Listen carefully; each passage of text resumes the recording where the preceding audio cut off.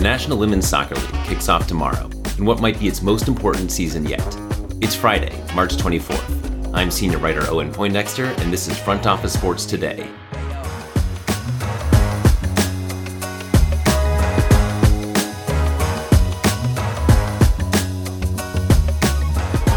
The NWSL is simultaneously adding teams, growing its audience, addressing systemic issues around harassment and abuse, preparing for the Women's World Cup this summer, and showcasing its brand and reach for its next media deal. Every league has a lot going on, but I don't think any of them have more going on than the NWSL does right now. By basically any metric, this is a league on the rise. Every league saw an attendance boost coming out of the pandemic, but the NWSL saw its attendance grow 80% from 2021 to 22, and ticketing revenue jump 125%. Sponsorship revenue was up 87% in that span, and its viewership on Paramount Plus was up close to 30%. Going into this year, season ticket sales are already 20% higher for the 2023 season than they were for all of 2022. And yet, a lot of the headlines around the NWSL over the last year have been about abusive situations and the need for systemic reform in the league. The Chicago Red Stars and Portland Thorns are both being sold because both teams permitted a culture of abuse by their coaches. The Red Stars coach, Rory Dames, was allowed to stay in his job for years despite repeated accusations of verbal and emotional abuse. The Portland Thorns coach, Paul Riley, is accused of sexual coercion by multiple players. The Utah Royals were sold following reports of racist comments by former owner Delloy Hansen and a sexist culture in the team's front office. The Washington Spirit fired their coach Richie Burke in 2021 following allegations of verbal abuse and an investigation into the team's culture.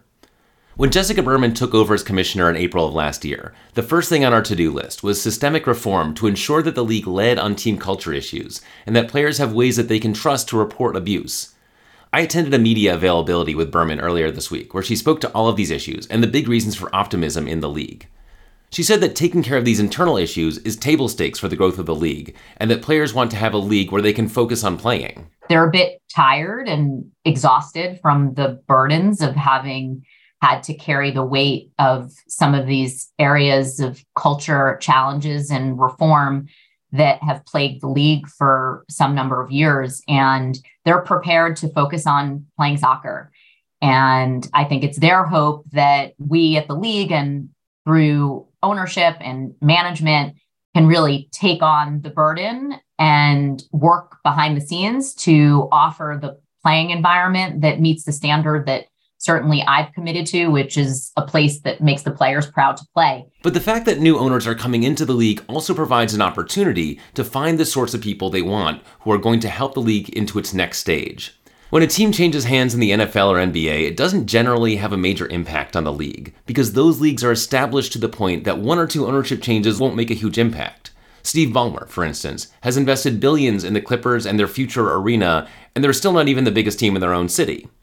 With the NWSL, however, an owner that comes in willing to spend both on a team and the league's overall growth can make a huge difference. The most important thing is that we have the right ownership in place who are not just resourced appropriately, but willing to invest what's necessary to provide the professional environment that we all know is necessary. The NWSL is officially bringing a new team to Utah in 2024 after the first one moved to Kansas City following the aforementioned sale, and is expected to announce another in the San Francisco Bay Area, which I've heard from a couple of sources is likely to be in or near San Jose. A team in Boston is expected sometime soon as well. A few years ago, the league charged an entrance fee for new teams of around $5 million.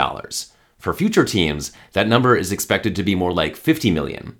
The NWSL's next task is to see if they can get that kind of multiple for its next media deals, which they expect to wrap up in the third quarter of this year. The league is reportedly currently making just $1.5 million per year on its U.S. media deal with CBS. We can expect that number to grow significantly. Everyone knows that we are in an ongoing media process. Our current deal with CBS expires at the conclusion of the 2023 season. The conversations we've had have been robust. There are many interested parties in the media landscape, and couldn't at this time share any of the details of that. But we are looking at it holistically. We're looking at it both from a domestic as well as international perspective. And we think that there are some really interesting opportunities here and overseas to consider as we think about growing our brand globally and really claiming our space as the best league in the world. Yes, the bar here is the best league in the world. Not the best women's league or the best soccer league, just the best league. Whether they can get there will be determined by whether they can stay on their current trajectory starting tomorrow. Up next, we have my front office sports colleague Amanda Christovich talking all things March Madness. We'll have that conversation right after this.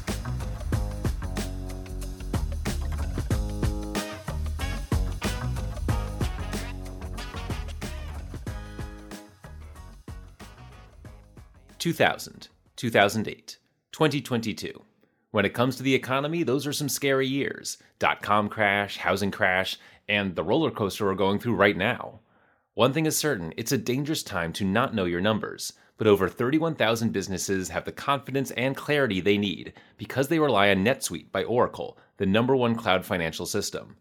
NetSuite gives you visibility and control of your financials, inventory, HR, planning, and budgeting, so you can manage risk, get reliable forecasts, and improve margins. Everything you need all in one place.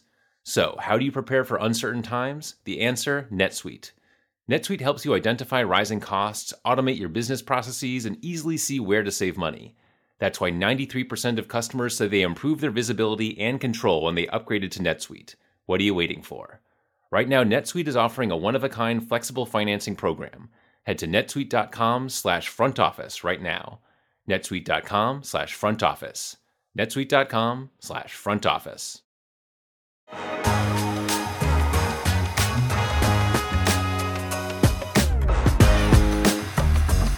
All right, I'm joined now by our reporter, Amanda Christovich. How you doing, Amanda? I am doing great. It is the peak of March.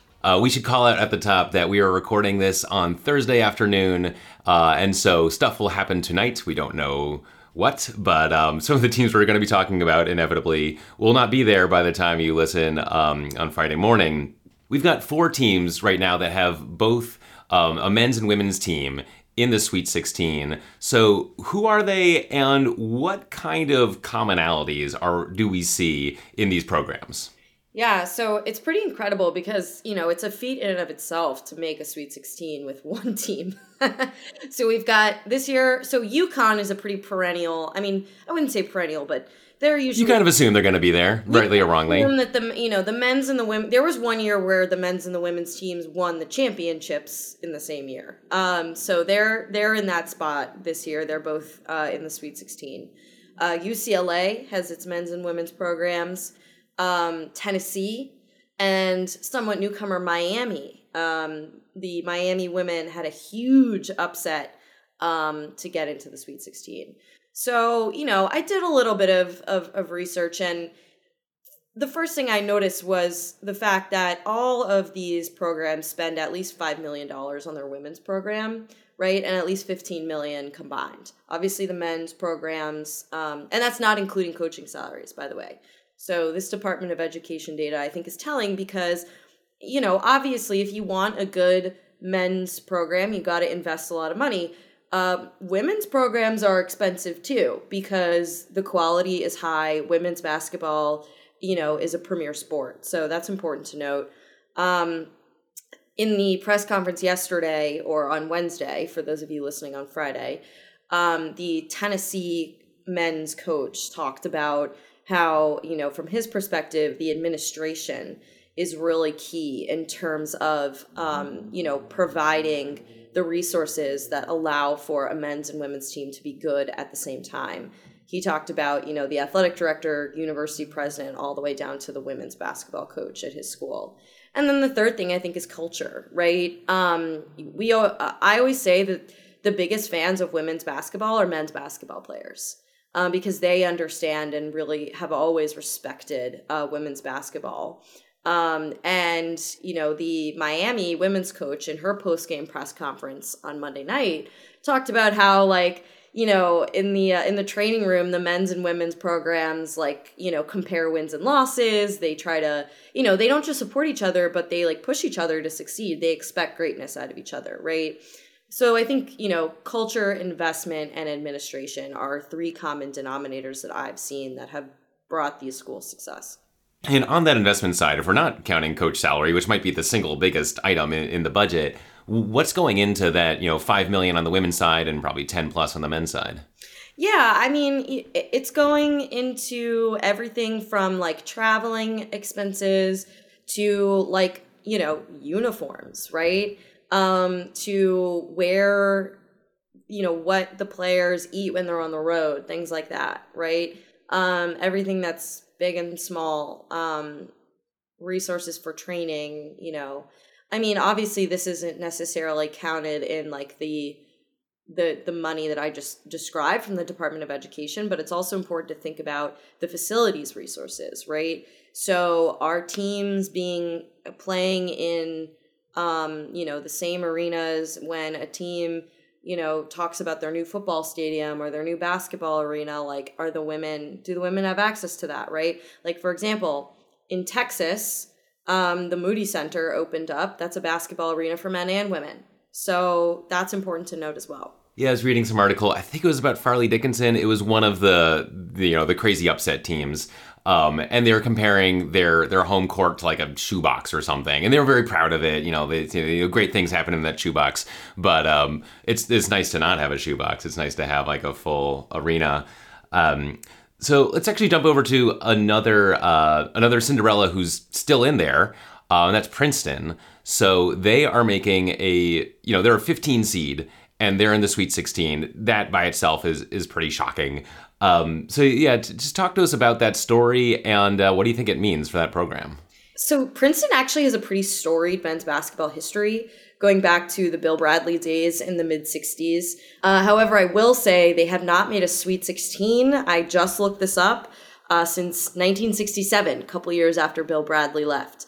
So the program obviously has had, many years of a lot of history, but not a lot of success since those days. So there's a lot of things floating around the basketball ether that have to do with Princeton. It's just crazy that they haven't, had the opportunity to have this sort of spotlight since then.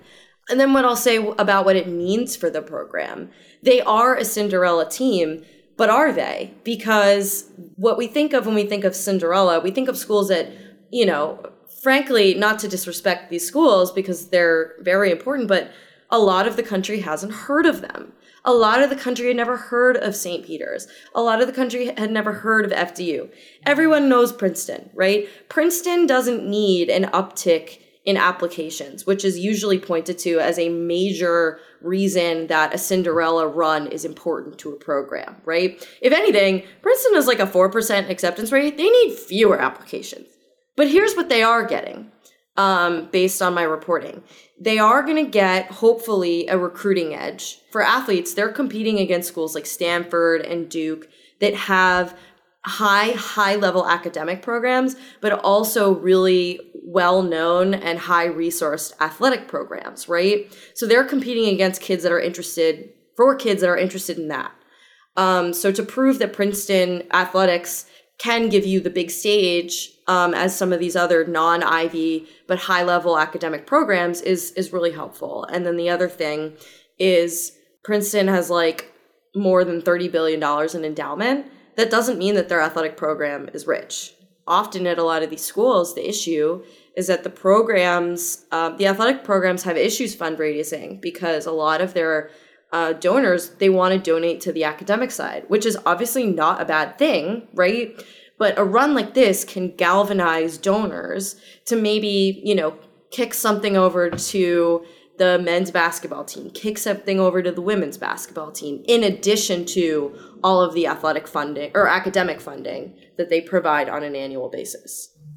Yeah, they're in a really unique spot as an Ivy League school where, obviously many people want to go to Princeton for any number of reasons, but there is this niche of like, I might want to go into basketball. I'm really good at basketball, but maybe I'm just going to go into business, become a lawyer or whatever. Princeton that could be a sweet spot if they show that their athletic program can hang with the Alabamas of the world. So we've got another lesser-known Cinderella in the East, FAU, and by the time you hear this, they will either have continued their incredible run into the Elite Eight by defeating Tennessee, or they will have lost, and that'll be the end. But still a very impressive run. Absolutely. another huge financial underdog. They, so if Princeton spent the least amount of money on its team per Department of Education data, then FAU spent the second least of any men's programs that are left in the Sweet 16. And in the press conference yesterday, I think this really explains the situation well at FAU.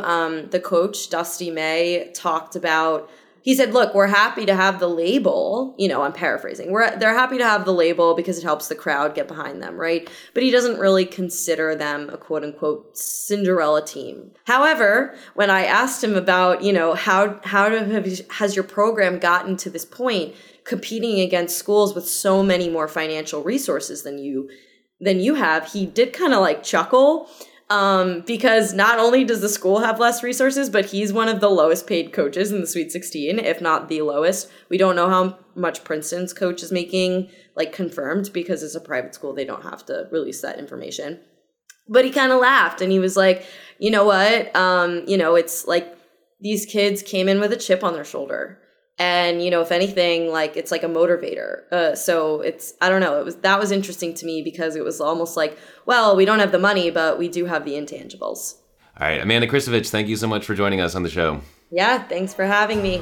That's it for today. Check out Amanda's reporting on frontofficesports.com. Tell us what you think of the show and any questions you have at today@frontofficesports.com. Thanks for listening, and we'll see you tomorrow.